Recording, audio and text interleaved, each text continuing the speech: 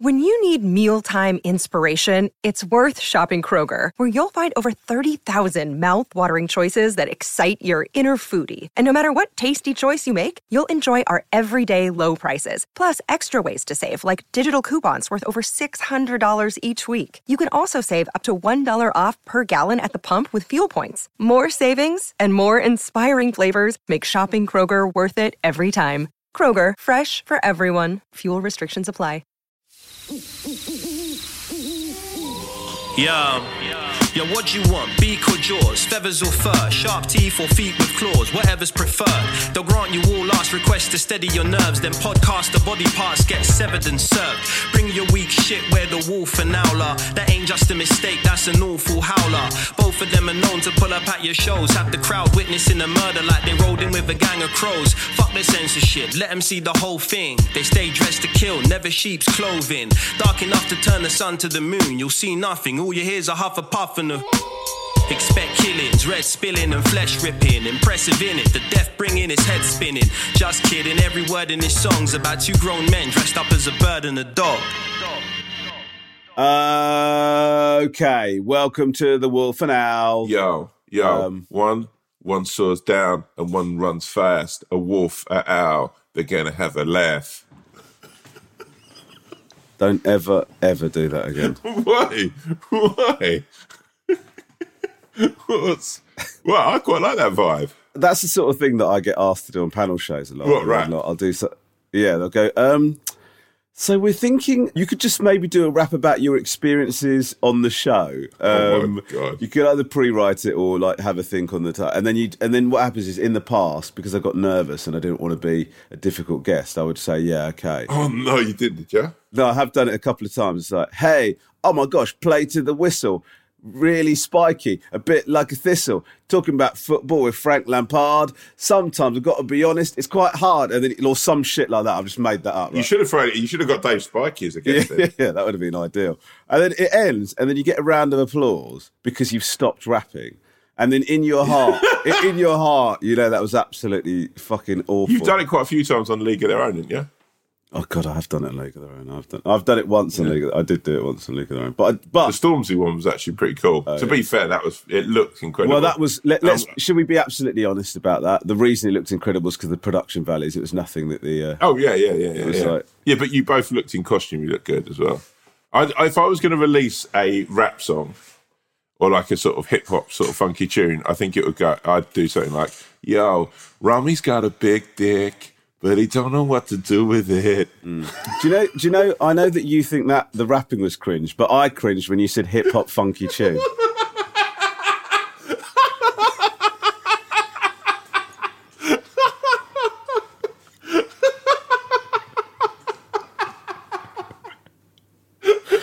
Yeah, but that's what I want out of it. I want a hip hop funky tune. Yeah. How would you, as a connoisseur, you're like the Grace Dent of hip hop, right? And music, right? How would you describe a really cool tune you liked, or a really edgy tune you liked? Oh, I don't know. Let's just go. That's a really good tune. No, because like I know you put pictures up, and it's like now within the community of hip hop, it's kind of cool if you put a picture up of a song you like. And it's just, I think you know sometimes when you watch like sort of nature shows when they're set in like sort of in the plains where you see lions kind of, and then you see the lion get excited when like it's like one of the gazelles is injured or something like that. That's the kind of vibe that you've got now, where you're sort of you've decided to open up on this hip hop thing, and you're sort of circling, just thinking I'm about to fucking go for this throat now. I just like you get sort of pour. You've sort of injured my leg. I'm sort of limping a bit. You're pouring at me a little bit, knowing that you're gonna. By the way, I can't believe I dropped the C-bomb in that context. It was so brutal. Mate, Apologies. Get it beeped out. But listen, man. I called it. Listen, I've got to say this. I'm in York at the moment, right? I called an audience member what? Within a minute of the show starting. Yeah, wow. Bad. Really bad. Bad form from me. Wow. Really bad form. What happened? Was it the heckler? He sort of heckled quite innocently, but it was an overexcited heckle. I had it the other night when I was gigging in Cambridge. I was comparing, and in the second half, there's just this guy who I wouldn't even call it heckling. He just was so overfamiliar, like so chatty in the front row, and actually like not saying anything harsh, but it was like 3 times he interjected before punchlines with his own punchline, and it's like it was a big audience. It was like a lot of people there, but it was like genuinely like I'm gonna have to kind of deal with this because. Like, otherwise, it's just going to happen all night. So I sort of like started chatting to him and tried to sort of like say, look, you know, let's have a chat about you, get everything out about you because you clearly want to make tonight about you. And he was just so vanilla and sort of quite beige, but you're so excited just to be there. I felt so harsh. Yeah. But then also you're there with a job to do. I mean, dropping a C-bomb within a minute's quite. I know that was well. To be fair, I got away with it because it wasn't. I didn't say it in a really aggressive way, but as soon as I said it, I thought because I think that is a break glass in case of emergency word. Yeah. So like, well, look, touch wood. On this tour, I've not had a horrible heckle. When you used to do the clubs, you'd get like heckles where people were just like they would just say something to throw you off or whatever. But these heckles, I think, are people being overexcited. But like your bloke there that you're talking about, who's actually probably he's not trying to be disruptive, but he doesn't get it that it's not helping. Right? I think because people make society out of that heckling thing, like it's a part of the job. It's like singing along to a song, and it's not. Well, mate, I had it once I was doing a show in Leicester, and this bloke would not. I was comparing. It wasn't even a show. I mean, it was a show, but it was a mixed bill show I was hosting, and this guy was like shouting. Like every time I said something, he'd get involved, and I was like absolutely like really laying into him, and like it wasn't awkward, it was funny, but he made my job a lot harder that night, right? Because every time I said something, he would get involved and blah blah blah, and I just wanted to move the show on and wanted to get the acts on and stuff like that. But most of my time on stage was spent dealing with him. And then afterwards, I came off and I was like, you know, literally going to the other acts. Fucking hell, that bloke was difficult. And he comes up to me and he goes, "That was amazing, wasn't it? You and me just like bouncing back and forth off each other." And like he thought he was like contributing to the show, and I was like, mate, that was a nightmare for me. I didn't say that. Yeah. I absolutely didn't say that. That would have been awful. But you know, when that bloke that was talking to you, he doesn't realise, and people don't realise, and you do have to bear that in mind as a comic. Like sometimes, I don't know if this happened to you with this bloke, but the times when it's really, I find it really sort of annoying, I guess, or just upsetting for the crowd or for the show, is when you build up that tension of the setup and you're just about to drop the punchline and somebody says something, right? Because what they do is like they're taking the air out of the bubble, the balloon that you've just blown up, right? And so like you basically, you can't say this to them because it would just be so wanky.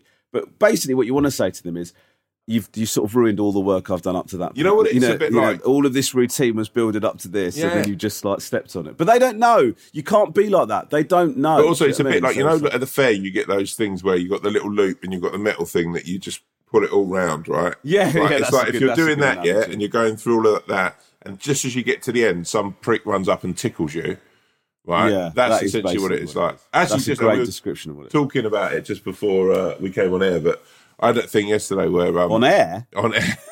Oh, no. Just before we came on air. Oh, God. Genuinely, that's I actually feel like my stomach's just fucking dropped out my arsehole. I feel so fucking on air. God. You know what I feel there? Old. I feel old. Well, what I've realised now is you think these go out live. I feel so old saying that. Like a crusty old man. Thanks for tuning in to the Wolf and Owl podcast. All right, I was saying just before we started the podcast that my pal phoned me up, a group of mates yesterday, and they were asking for tickets to go and see you, but they were already proper wavy when they called. They were like steaming, and he couldn't get his head around why I wouldn't sit that. You'd be like, look, what you needed in your gig last night was a backup of 5 smash blokes who are on a weekender in York. Absolutely steaming. Yeah. One of the things I didn't realise about York, first of all, what a beautiful place. Incredible. Right. Incredible. What a place, man. What I did not realise, I went for lunch yesterday with a couple of friends. Nice. And shout out the Source vegan restaurant in York. Insane. I had like this VFC Zinger burger. which was unreal. I had frickles, which were deep-fried battered pickles. Unbelievable. Oh, wow, that sounds amazing. Yeah, and I had a vegan eaten mess for dessert. I mean, I only had a bit of it because I was really full up. I just had it for the taste. But great restaurant. Anyway, that's not the reason. Were the meringues made out of chickpeas or something? That is how they make meringues. I think it's aquafaba, isn't it? Yeah, or whatever, the chickpea water. Yeah. Sounds absolutely rank. But actually, you know what? They make incredible meringues. I've got to shout out chickpea water for. But what I didn't realise was how staggy and henny York can be on a weekend.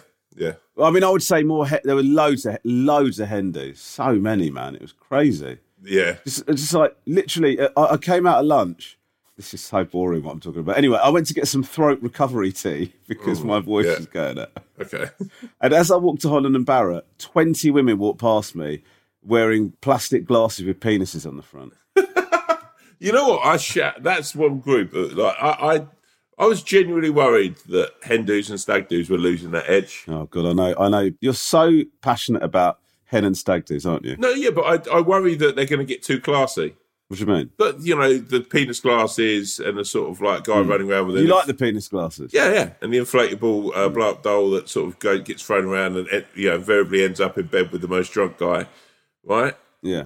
I think that they're important parts of sort of stag and hen dos. I think there should, there should be an embarrassing story about someone at each of these things for the wedding. I really disagree. What? I mean, I really strongly disagree. But I mean, look, the truth is, you and I both know of the two of us, I am very much the wet blanket of the group. Mate, look, we all know party you're on. Man, there's a fucking guy here who fucking hits up Bacardi and drives around in a Ferrari. Now, that's a better rap. That's a better funky tune. Mate, I bet on a stag do, I bet you cut zip and you fly wild. I do. I mean, look, don't get me wrong. I do enjoy like having a few drinks and stuff, but like, God, that was that. Is that? I think more stereotypical. You know, yeah. Can I just say, by the way, I was genuinely worried that me saying about us being on air, right, was going to be the cringiest thing that either has said on this podcast. Until you came flying in double-footed and said, "No, don't worry, I could beat that with." No, I do enjoy having a couple of drinks and stuff. Obviously. Now listen. I have a couple of drinks with the best of them, you know, and sometimes I've been known to swear more than usual and say a couple of things about friends that they weren't that keen on. But whether it's at home with Lisa or the kids or on a stag do, you can always guarantee that party Ron will be in bed by 10:30. Yeah. But what I'm going to just say this now, and I know this is an insult to the very core of who you are. The embarrassing pranks thing can just fuck off. Really? I can't stand it. I don't find it funny when it's being done to someone else. I certainly don't find it funny when it's done to me. You haven't got to worry. You're married now. It's done to me. The only time now is when it's... I still have an empathy for the poor fucking guy that's having an apple core stuffed up his arse. When we go on Theo's stag do, that's going to be where it's like... You are not... Listen, let me tell you something now. You're not coming on Theo's stag do, and if that kid's got any sense, I'm not going on his stag do either. Mate, it would be so fucking cool if we were all there. For him. Like, my mate James, right, he had all of his dad's friends were there. It was like, there was different generations, different people bringing different flavours to the stag do. Yeah. I always like it when I see a stag do and I go, oh my God, he's invited his dad and his dad's mates. That's pretty funny. One of the worst memories of my life is being in the same room as my father when a stripper turned up.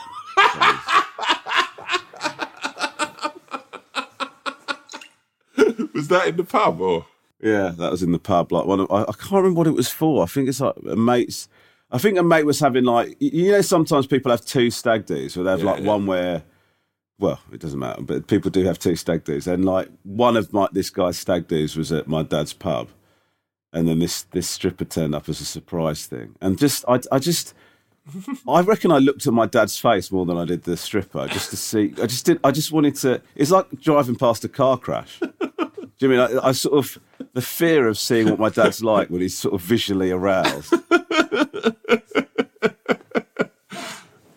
Just as a quick one as well, if we are going to go to any of Theo's or any of the boys, Alex or Charlie, if we're going to go to their stag do's, make sure that we get invited to both, not just the English ones. Oh, Yeah, I'm sure they're like just Theo and his group of mates just trying to enjoy a stag do, and us going, no, we used to do a podcast actually, big it was.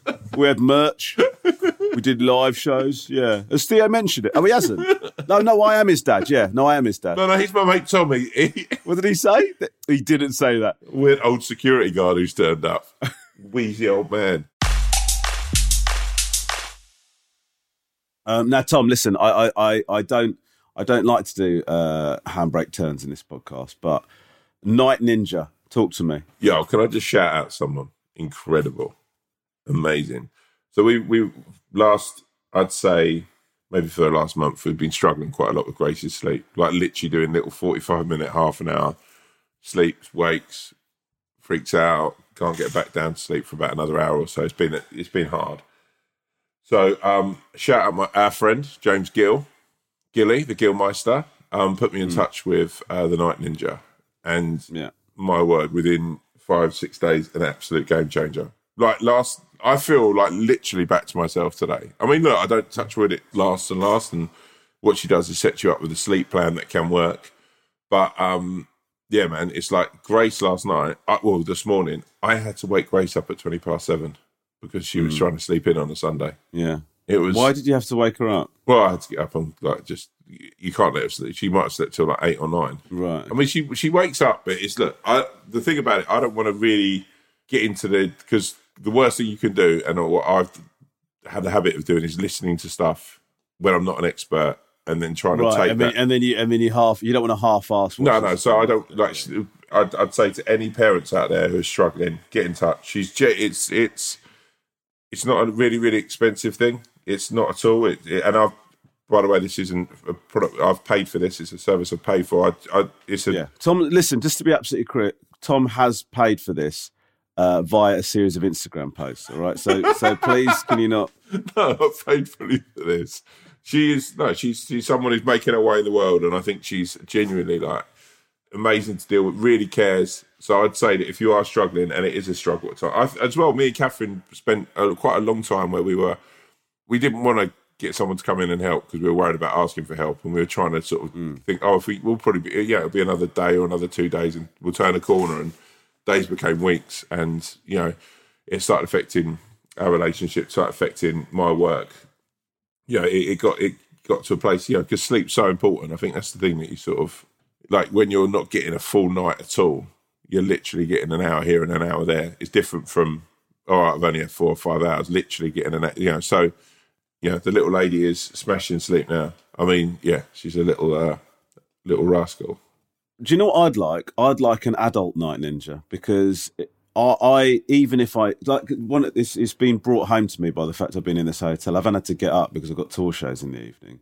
I mean, I've got up for the podcast, but I'm just not good at sleeping. They call it sleep hygiene. I think my sleep hygiene's bad. There is people who do it, man. Yeah, I need to get my sleep game better. You know what? Even if I don't have something to get up for. So basically, during the sitcom, I've been getting up at 5 every morning, right? Yeah. And you as that happens over the weeks, you sort of get more and more tired. I mean, you look forward to having a full, not having to get up at that time. And then I just get up at that time anyway. Or I'm up through the night or whatever. It's mad. It's crazy. There is people that do it, man. Even this morning, I was I was up at 6:15, 6:30, just because that's, and both Catherine and Grace slept through to about, 5 past 7:30. So, and then some of that probably was down to me waking him because I was actually so jealous.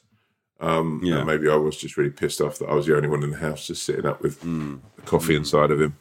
And I was just actually, maybe my piece of shit elements to my personality have just sort of poured out. Oh God, what is going on here? I don't know, maybe I'm in a meltdown.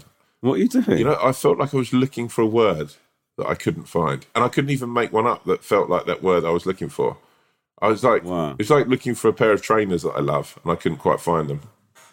Oh my God. But speaking of which, by the way, the number of times I've been looking for a specific shirt or jacket and can't find it, and then that becomes an obsession for me. I don't know if I'm going out, right?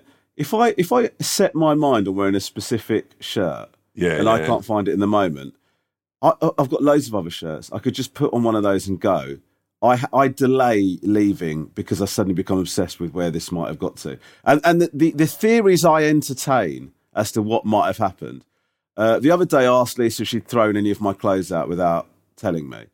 But yeah, I just can't get past it. I have to find that thing before I get ready. And then sometimes I don't even end up wanting to wear it. Yeah, when you put it on, you don't feel like it works anyway with what you're wearing. Yeah. Or I become obsessed with finding this thing. I did a big wardrobe clear out the other day. Did you? Yeah, you know what? I actually feel... I know that it's probably a bit late, but the weather's been all over the place, but I think spring cleanitis has come to me. What does that mean? Well, I cleared out the garage yesterday. Feel fucking absolutely, like, outstanding by that. Like, genuinely, like, fucking buzzing. Got a big skip. Just got stuck in. So I just threw loads of old shit away that we've been hoarding and holding on to. Really? Yeah, but then we've got new neighbours as well. Right? We've got a person whose work moved like 2 or 3 doors up. And I did that thing to try and look cool. This is actually really, So he was moving in, and at the front, everyone yesterday was at the front of their houses, right? Because there's a new neighbours coming in. So all of a sudden, people are washing cars, mowing lawns. People are fucking just doing shit that they haven't done, right? So I make this observation to Catherine. We have a bit of a laugh about it, right?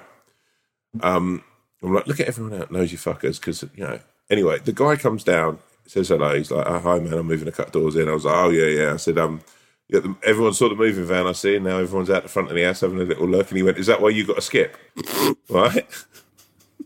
Absolute fucking mate, yeah, fucking absolute, yeah, fucking nailed me, right? And I just sort of went, no, we had this booked in for ages. And then he sort of laughed, and he was clearly having a bit of banter. Good guy for banter. In my mind, though... Is Lee Mack moved in 2 doors down? In my mind, though, I'm like, this guy's now fucking... He's put me in with everyone else in the neighbourhood.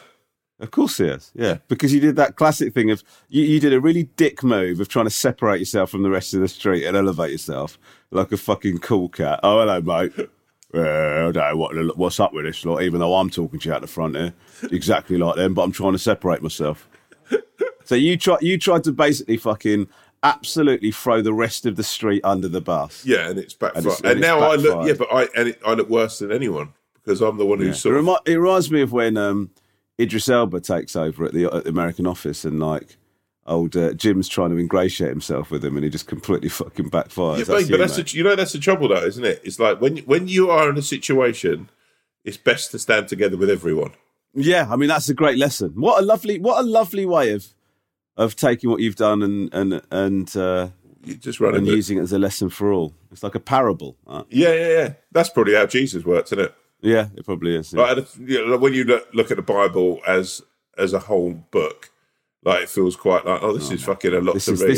This is big even for you to step into this territory, but go on. No, but you look at it and go, fucking hell, a lot happened to him. But actually, when you look at it, it's very small stories that when put together, actually go, actually, fucking hell, that's a better way of living your life. Yeah, that would be a nice little parable. There was a man stood outside front of his house, and a new neighbour perched up upon his land, and this man said upon to him, "Oh, the whole street stand outside to welcome your arrival. I believe they're nosy and gossips."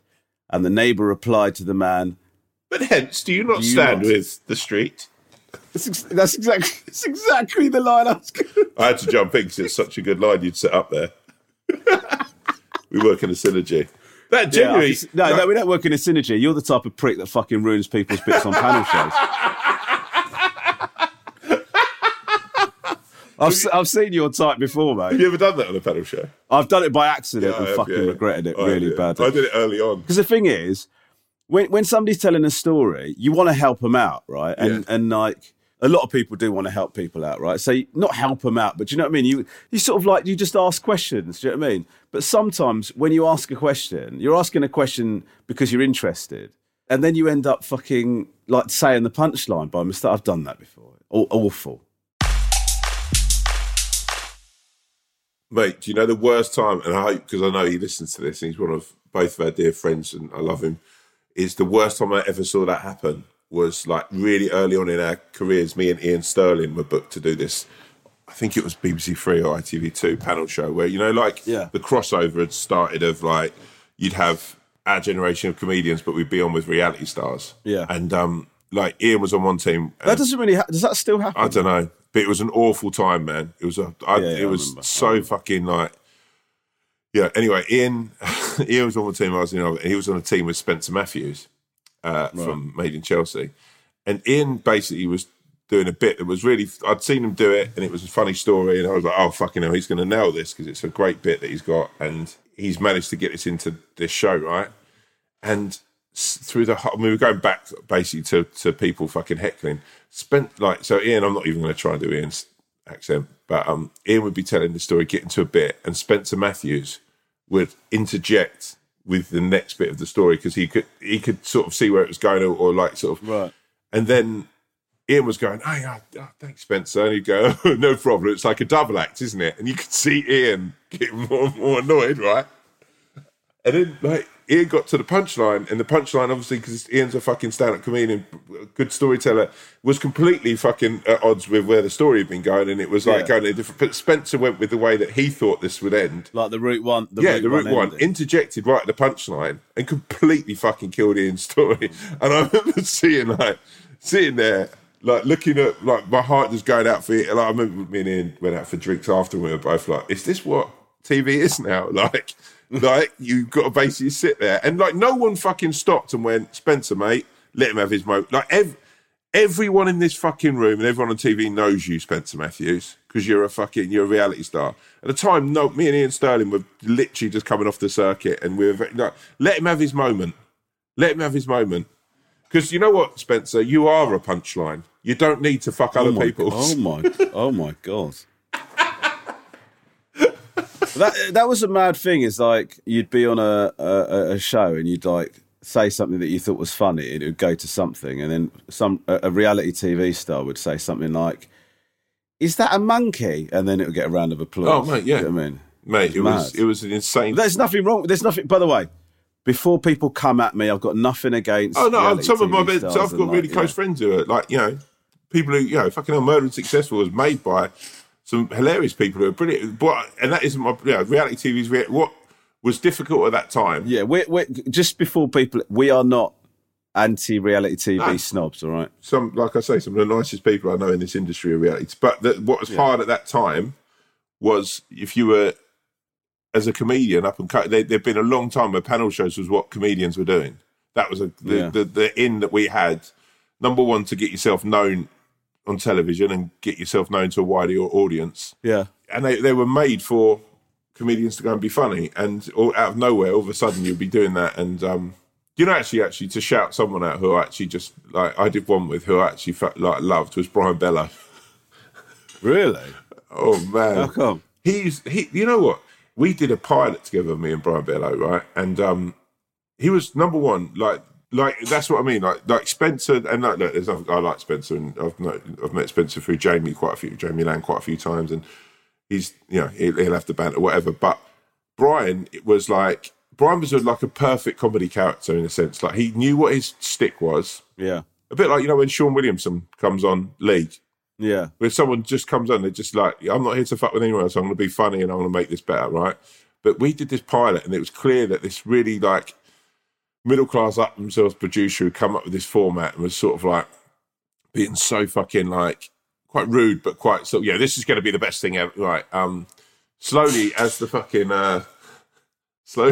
whole thing fell apart, right, and it was quite clear that this wasn't going to be a series, and it's horrible. Brian Bellow just leant over to me and he went, "He's lost the dressing room. He's got no idea what's going on here." And then throughout the whole thing, I stopped even caring about the pilot. I was just wanted to get Brian Bellow's autopsy throughout the whole thing. It was just like he'd been in TV a lot longer than me, and he'd worked out what had gone wrong. There's not much that feels worse than being on a pilot that you sort of realise midway through is not gonna go okay. Mate, do you know what as well? When you fucking start, I mean, it's still now it happens, but like when you're starting out.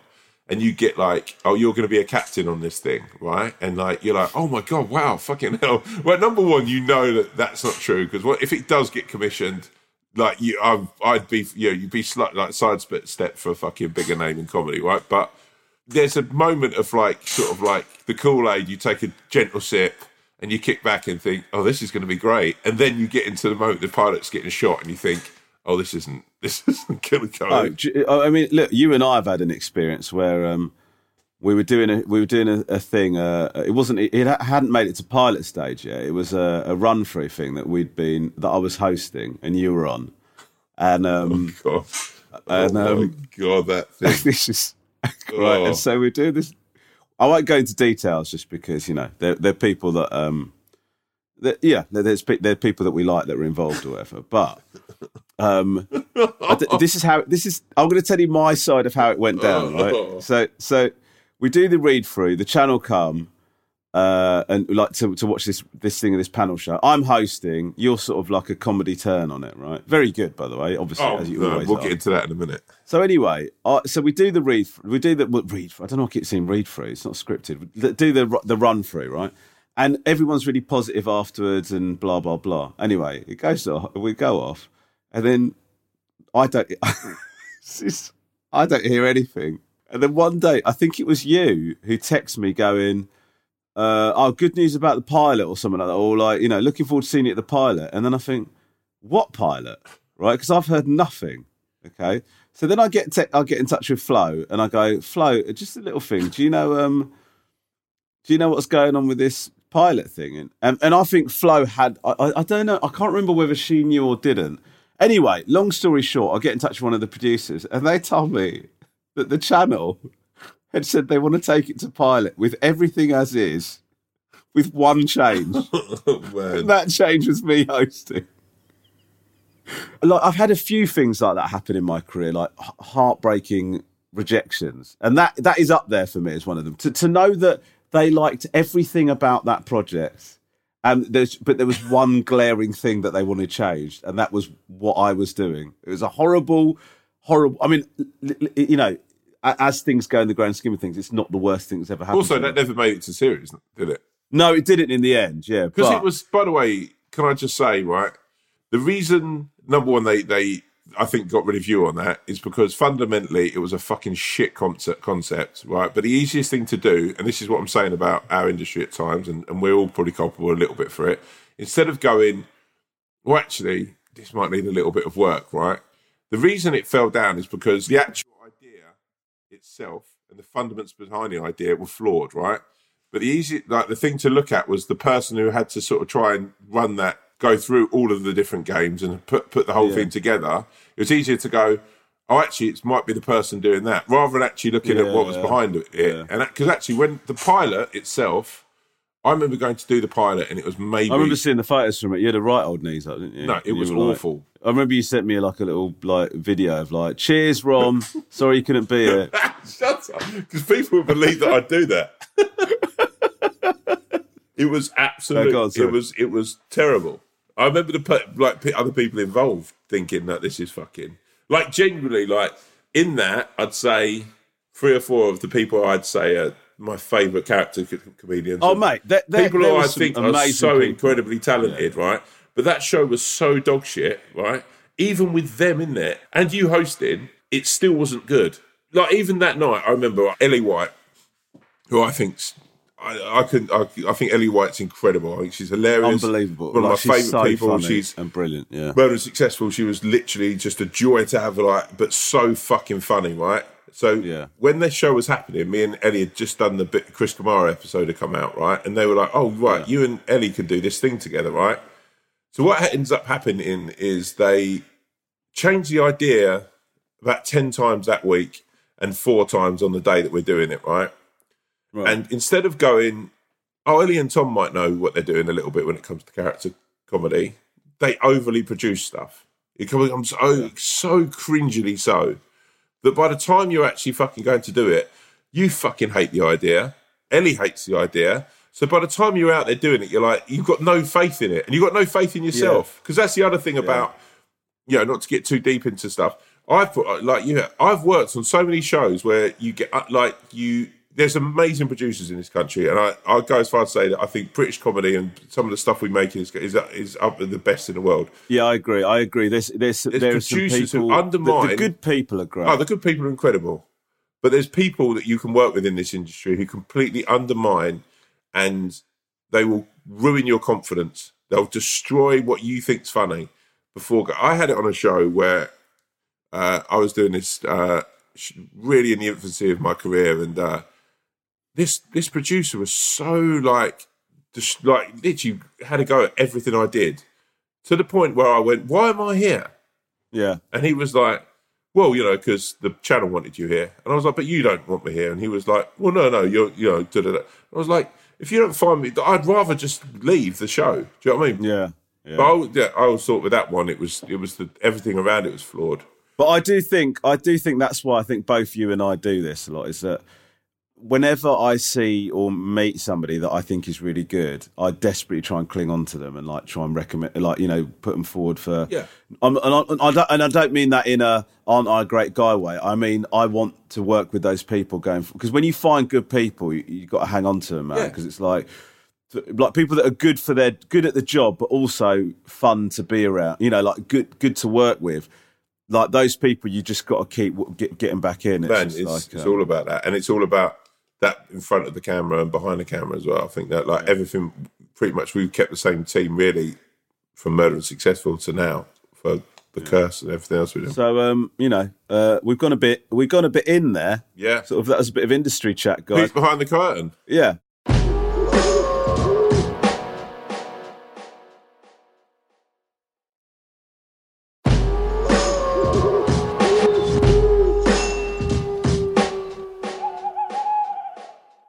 Talking about peeking behind the curtain, if you want to peek behind the curtain into a different world, I've just been reading Barry Hearn, My Life, which is a peek behind the world into Barry Hearn and how he lives his life as a... What's going on here? What's going on here?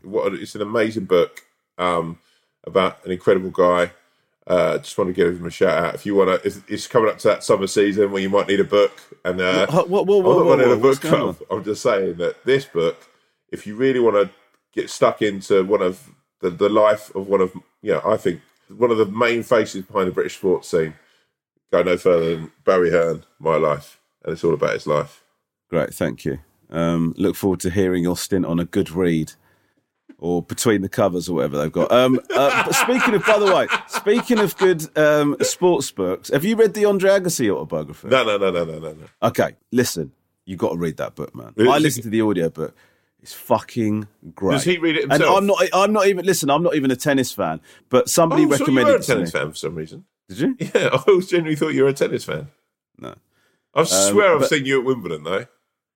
You've not seen... Right. You be honest now. You be honest, my darling boy. Yeah. Have you ever been to Wimbledon? I swear on my life, I've never been to Wimbledon. I know you have. I haven't. I've definitely seen you in the fucking Evian box or wherever it is. Mate, I'll tell you what, I'm getting tickets 3 years after you. I don't know how this shit works, brother. You're there with fucking Prince fucking William. No. Listen, I love the idea of going to... Listen, Wimbledon's great. I'd love to go to Wimbledon. I'm not a tennis fan. I'm not a tennis fan. So I don't mind tennis. I like the knockabout, but... No, listen, I think it's good, but I just think Wimbledon... It's the same thing as us getting annoyed about seeing people at finals. Yeah, but that's what I feel like. That's what I feel like I'd be doing. The latest one is fucking, what's it called? The fucking Chelsea Flower Show. Yeah, that's true. Actually. Fuck me, Jesus Christ! There's people there. I'm sorry, but there's people there I really love. Right? I've never heard you talk about flowers. I don't think you've even got a fucking garden. But yet you're there and it's insane. Like, people just rocking up to these things. And I just think as well, there's some poor old bird or poor old fella or whatever who would love to have been there but couldn't. Here's the thing, right? Okay, so I'm just going to posit, because I do know what you're saying, and I've complained about this with regards to the World Cup final and stuff like that. But here's the thing. I was chatting to somebody about people going to... Do you remember that thing with Cecil the Lion, right? Do you remember that guy that shot that lion dead or whatever, right? And then I was talking to somebody about it, and he said to me, has it occurred to you... He didn't say it in that patronising way. He said there's a group of hunters that went out and they went out to hunt an animal, right? I can't remember what it was. And he said they pay tens of thousands of pounds to go and to have this experience, right? And he said you lose a couple of animals, but what you get is thousands of pounds flooding into the area, right, from these like guys that have got loads of money. And he said, there's an argument, and, you know, I don't know the ins and outs of this, but I just had this discussion with this guy. There's an argument that the positives outweigh those negatives, right? The reason I'm mentioning this in this context is there an argument that actually what these people, they might not be motivated by this, but is there I love you to death, right? But I'm going to say something, right?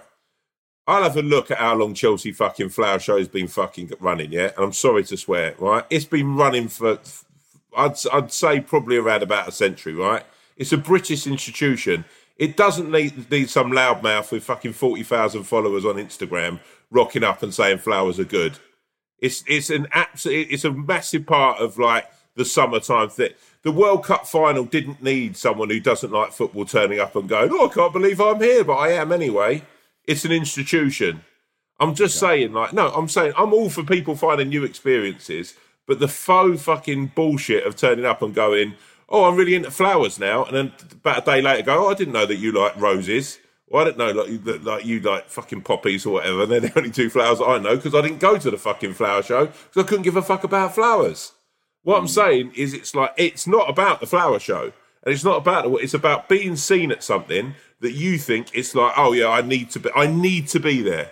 If I'm not there, what's going to like this? It's not about the flower show. It's not about anything or Wimbledon. It's about someone needing to be there to be seen at something because they think that's the thing that's going to enhance their life and move them up a few rungs of a ladder to be more sort of a social elite. And it's bullshit. Mm. It's nice to see how that 8 hours of sleep has chilled you out.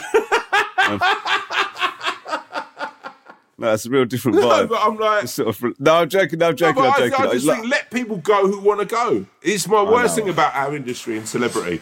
It really is. I know. Cut to the World Cup later on. Tom just like, fucking can't believe it. It'll be at the cricket. It'll be me at the Oval. Oh, yeah. Oh, it's great, this. Someone's just taken a wicket. What's a wicket? Who gives a fuck? I've got free champagne. Let's do some emails. This is from the Anxious Gazelle. Wowzers. Are you ready to emails, by the way? I didn't wait for a response from you. Yeah, let's do it. Well, you've looked down now, you're looking at your phone. It seems like you're in a bit of a... No, I'm just making sure little G's all right. Just checking out on the old monitor. Is little G okay? No, she's back asleep. She another... Have you got was that you messaging Catherine, or have you got a camera? You've got a camera thing. She sends me pictures. Oh, mate. Yeah. So, yeah, it's a beautiful thing. Okay. Hello to the Wolf, Fowl, Swan and Cat. Thank you for making such a wonderful podcast. I can't tell how much hearing you guys chat every week calms me and makes me laugh. I wanted to see what you thought about the issue of pursuing an ex. I'm nearing my mid-20s and had a relationship with a guy which ended 2 years ago. The breakup was my doing. For context, we were long distance in the UK and I had plans of moving country for a job which didn't go down well with him. I was really upset breaking up with him because we had a loving relationship but didn't feel right at the time. Fast forward a pandemic and moving back to the UK, I bumped into him at a festival recently, which has completely thrown me. All these memories of us together have flooded back and I realised how much I miss him. It also didn't help that he told me at the fest that I have a special place in his heart. I've been thinking about asking to meet up for a drink, but I've also found out he's now seeing somebody. I can't seem to stop thinking about him. And what we had to the point where I'm struggling to concentrate and getting upset while at work. Would it be totally out of order to ask to meet up for a drink despite knowing he's seeing somebody? I feel the ball is currently in his court, but would it be wrong to nudge it along? Thanks again for the excellent pod and for soothing my overthinking head. The Anxious Gazelle. Tom Davis. Yo, the Anxious Gazelle.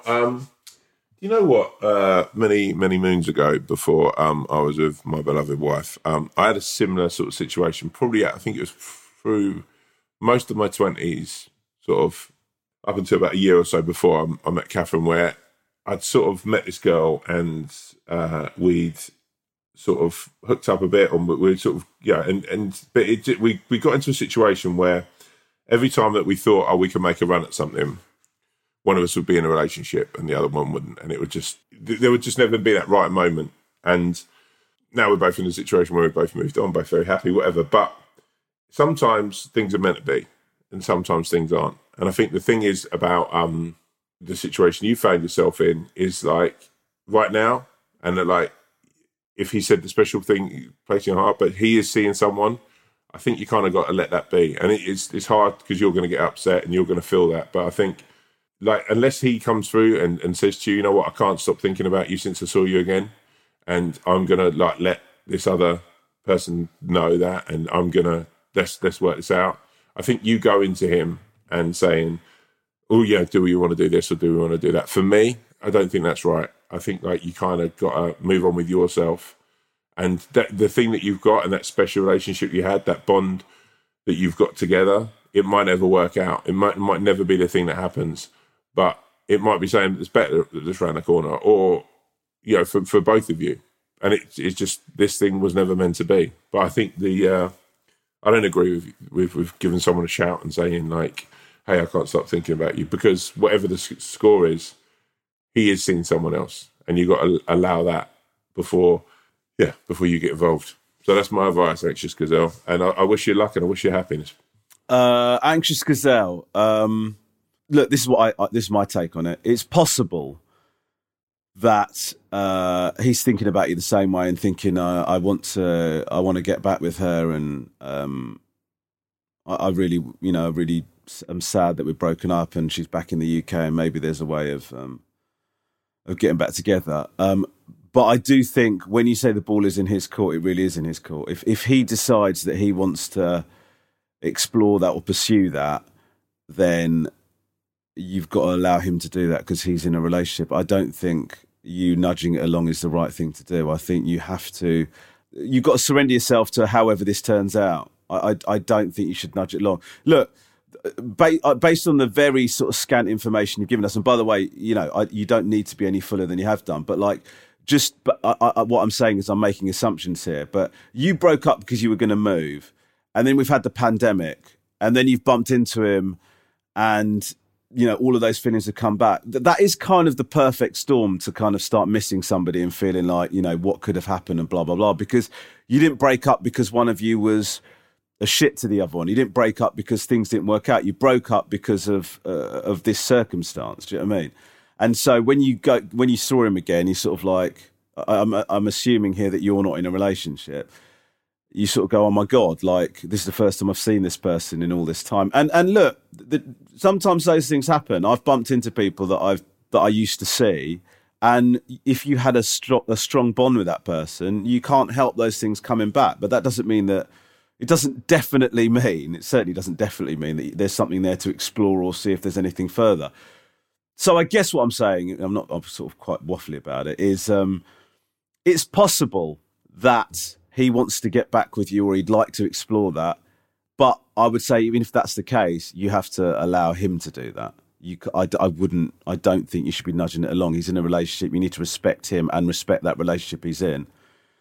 But also, in addition to that, the other outcome might be he just meant you've got a special place in his heart because you had a relationship together, and people that I used to be with have got a special place in my heart. People that I was in relationships with have a special place in my heart, but I'm not going to go and have another relationship with them. Do you know what I mean? So I think you got to do nothing. And I know that's not ideal because you're saying that you're struggling to concentrate and getting upset while at work, but I sort of think you have to go through that, man. It's just like, that is, life does that sometimes. And I think you've got to live with the confidence that it will be fine in the end. Do you know what I mean? It really will be. And that might not feel like that at the moment, but that is definitely true. So good luck, Anxious Gazelle. I feel bad because Tom and I imagine that you emailed us hoping that we were going to tell you to go for it. But as I always try and say, and I think actually this would make an amazing tattoo, what could be, what is, and that's life, baby. Okay, I don't know what part of the body you'd have something quite that long on, but okay. Round the top of your leg? Round the top of your leg? Yeah. So what, people reading it would have to sort of rotate round your thigh? Yeah. Okay. All right, cool. Okay, this is from the Goofy Giraffe. Oh, wow. My favourite. Also, Grace's favourite animal. So.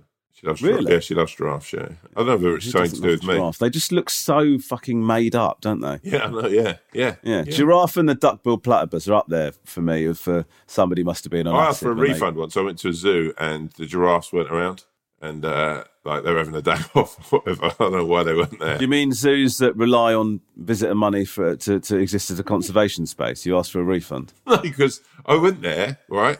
The hippo enclosure was closed, and I said to them, like, man, there, I said, where are the giraffes? And he was like, oh, they're not in today. I Like they work there. You're not into that? No. I had a day off. What does that mean? Like, if you had gone into the West End, if you got into the Slug and Lettuce on that Saturday, you'd have seen 8 giraffes absolutely smashed. Having a day off. No, he just said, he was like, no, they're not in today. I was like, well, the hippos aren't here, the giraffes aren't. This is half-baked, mate. What animals were there? Like lions, tigers. Right. Yeah. Okay. Dolphins. All right. So did you get the refund? No. In the end, he took me around. No. He said, have you had a nice time? I was, yeah, but not everything's here that I want it to be. Are you telling the truth? Yeah. I get annoyed with little things in life. Bugbears. Who are you with? Catherine. You're with Catherine? Yeah. It was actually one of our first dates. Next time I come round, I'm going to give that woman such a hug. Okay. Sorry, just to interject. We went through, it's a miracle. We went through a little stage in the infancy of our relationship where I was trying to sort of show myself to be like a little bit more, I don't know if pragmatic's the word, but I did that one, right, where I asked for the refund. And I think it was on our first day. I complained about this woman giving me the wrong change, right? Quite like, excuse me. So you're trying to show yourself to be an assertive stand-up guy. But I was skinned at the time as well. I didn't have much money. So I'd try and do dates. And, but I genuinely thought this woman had shortchanged me, right? And sort of was like, sorry, I'm just going to deal with this. I think this woman shortchanged me, right?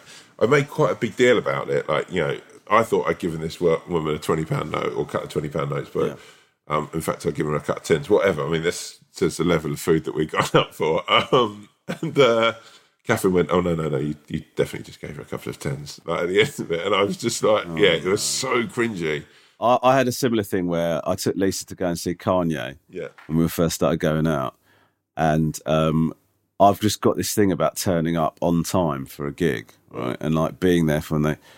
So I was like really sort of, I'm normally like this, right? How I am now, which is like, except for certain situations, which I would say I became your impression of me, right? So I was sort of,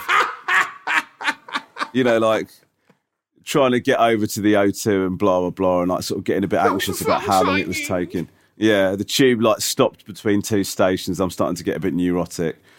And Lisa was like quite honest. She goes, you're quite a different person when you're trying to get to a concert, aren't you? Oh, God. And she didn't say it in a complimentary way. She didn't say, that was really sexy the way you got us to that gig. Right, anyway. Wet yourself on the Jubilee line. The goofy giraffe. Firstly, I'd like to say I love the pod and it's the highlight of my week, so keep it up. To set the scene, me and my girlfriend of 4 years, both 21 and at uni, amongst other things, have one big joint passion, food and, of course, eating it. I've always been healthy, but maybe what you'd call a little pudgy compared to my peers throughout school. But as an active kid, I never really had to worry about the food I was eating. However, when I went to uni, I started to eat very unhealthily and gain a lot of weight. At the end of my first year, this is a common story of university students, by the way. At the end of my first year during lockdown, I started to eat more healthily and sort of diet. I don't know why I said that with that much stank. It worked very well, and I lost about 3 to 4 stone. I then picked up running just over a year ago. I run 5 times a week, go to the gym regularly. But I'm conscious about my food choices. Ever since I started that diet 2 years ago, I've been forever thinking about how good or bad the food I'm eating is. My girlfriend, on the other hand, does not fuss so much about it. So when we're together, we often eat her regular diet and treat ourselves because being at different unis, we're often only together for the odd weekend. But sometimes I don't want to eat bad things, but I feel obliged to because it's my time with her. I also know if I don't want a sweet, she won't eat it because she'll feel that she's being unhealthy as well. But if I do eat the sweets, I feel like I'm doing something bad to myself and just spiral thinking about the weight I could gain from the food. Is this a problem I need to talk to her about, or am I just being silly and letting food control me like this? Because despite being happy with my body, I preferred my old relationship with food. Apologies for the essay, and please, if you could give any wise words of wisdom, it would be really appreciated.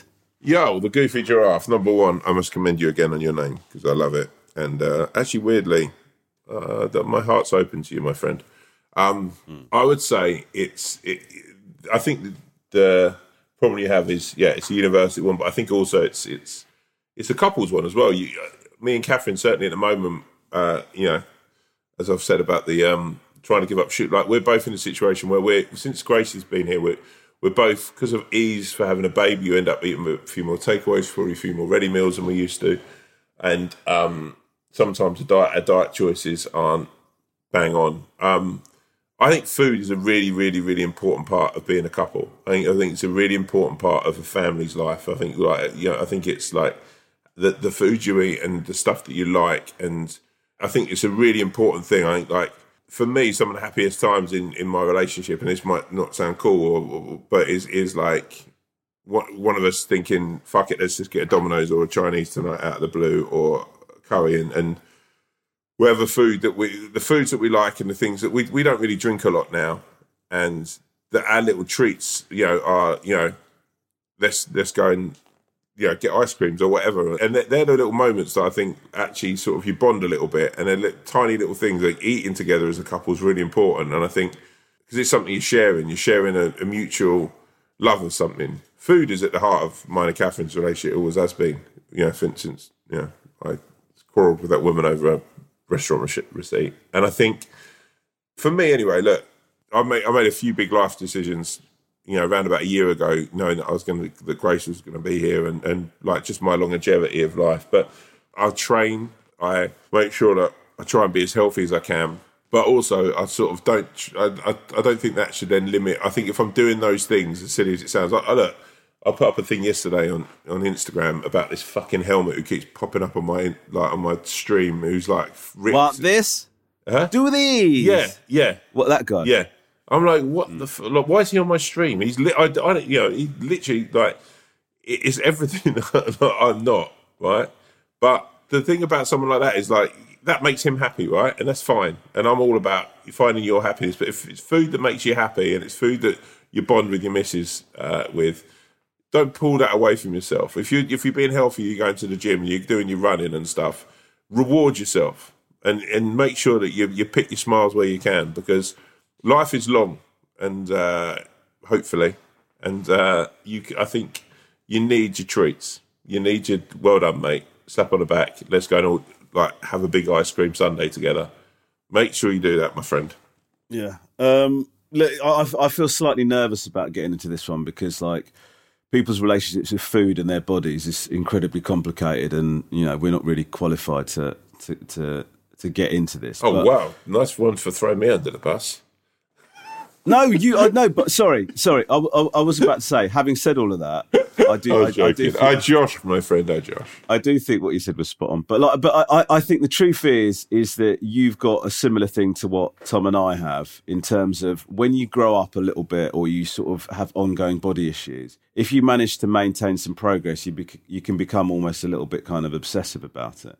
And I think you training and feeling good about your body is great, but look, I'm going to tell you from my own experience, but I am not somebody to follow, because, as you know from listening to this podcast, I have got a series of issues that I'm still yet to unpack and deal with regards to my body. But look, my ultimate aim is not to be completely ripped and like 5% body fat and just like fucking lean as fuck.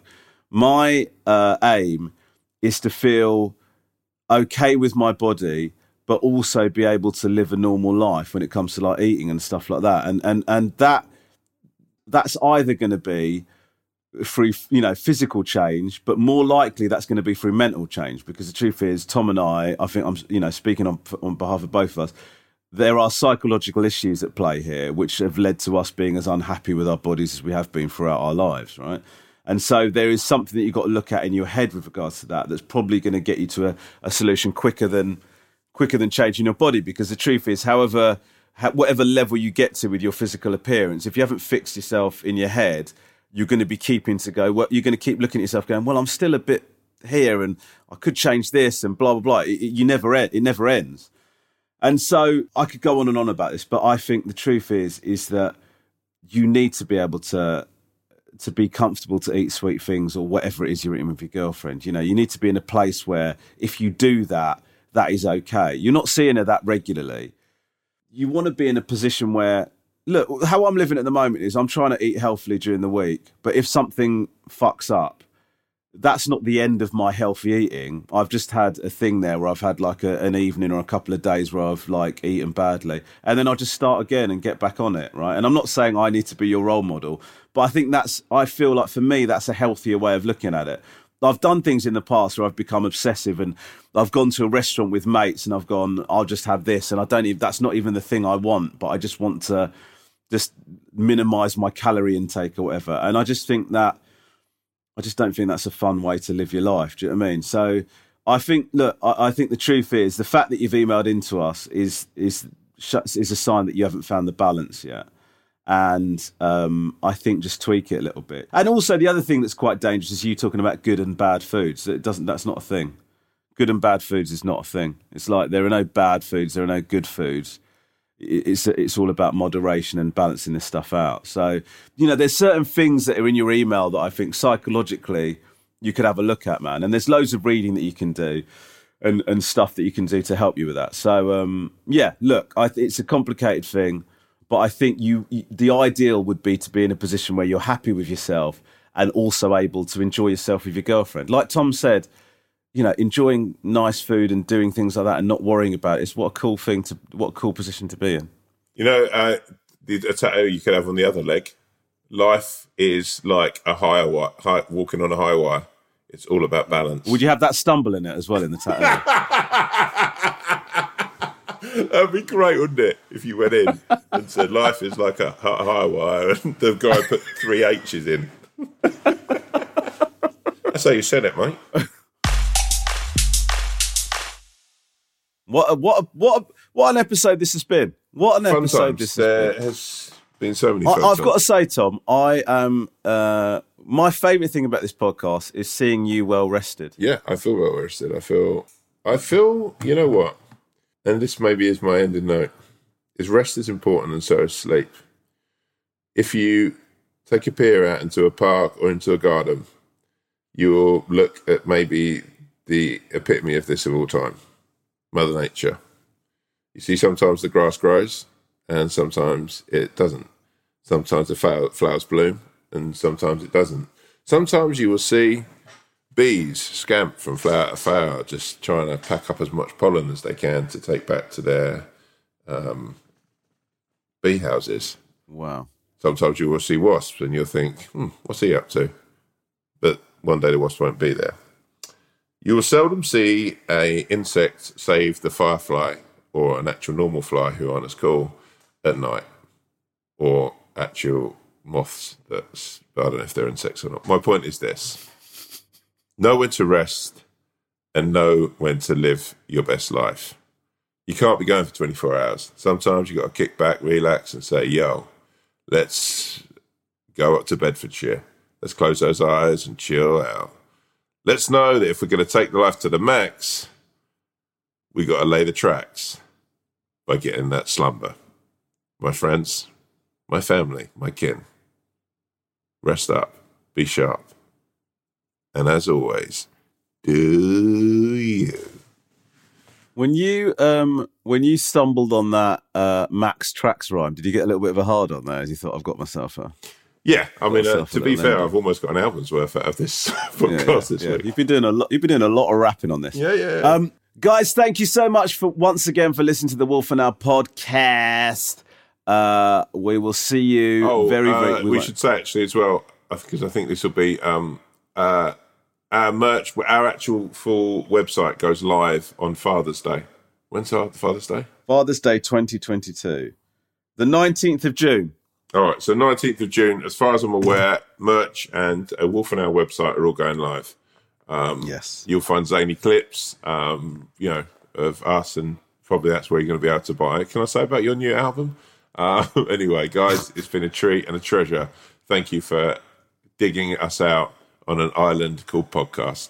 Yeah, thank you so much, guys. I mean, if you're listening to this and you think, oh, God, I get a lot out of this podcast, let me tell you something. The two people that get the most out of this are the Wolf and myself. So for that, from both of us, thank you so much. God bless you. Good luck on wherever your voyages take you. And remember, it's not always about the destination. Just tuck in and enjoy the journey. See you later, guys. Bye-bye. Bye-bye.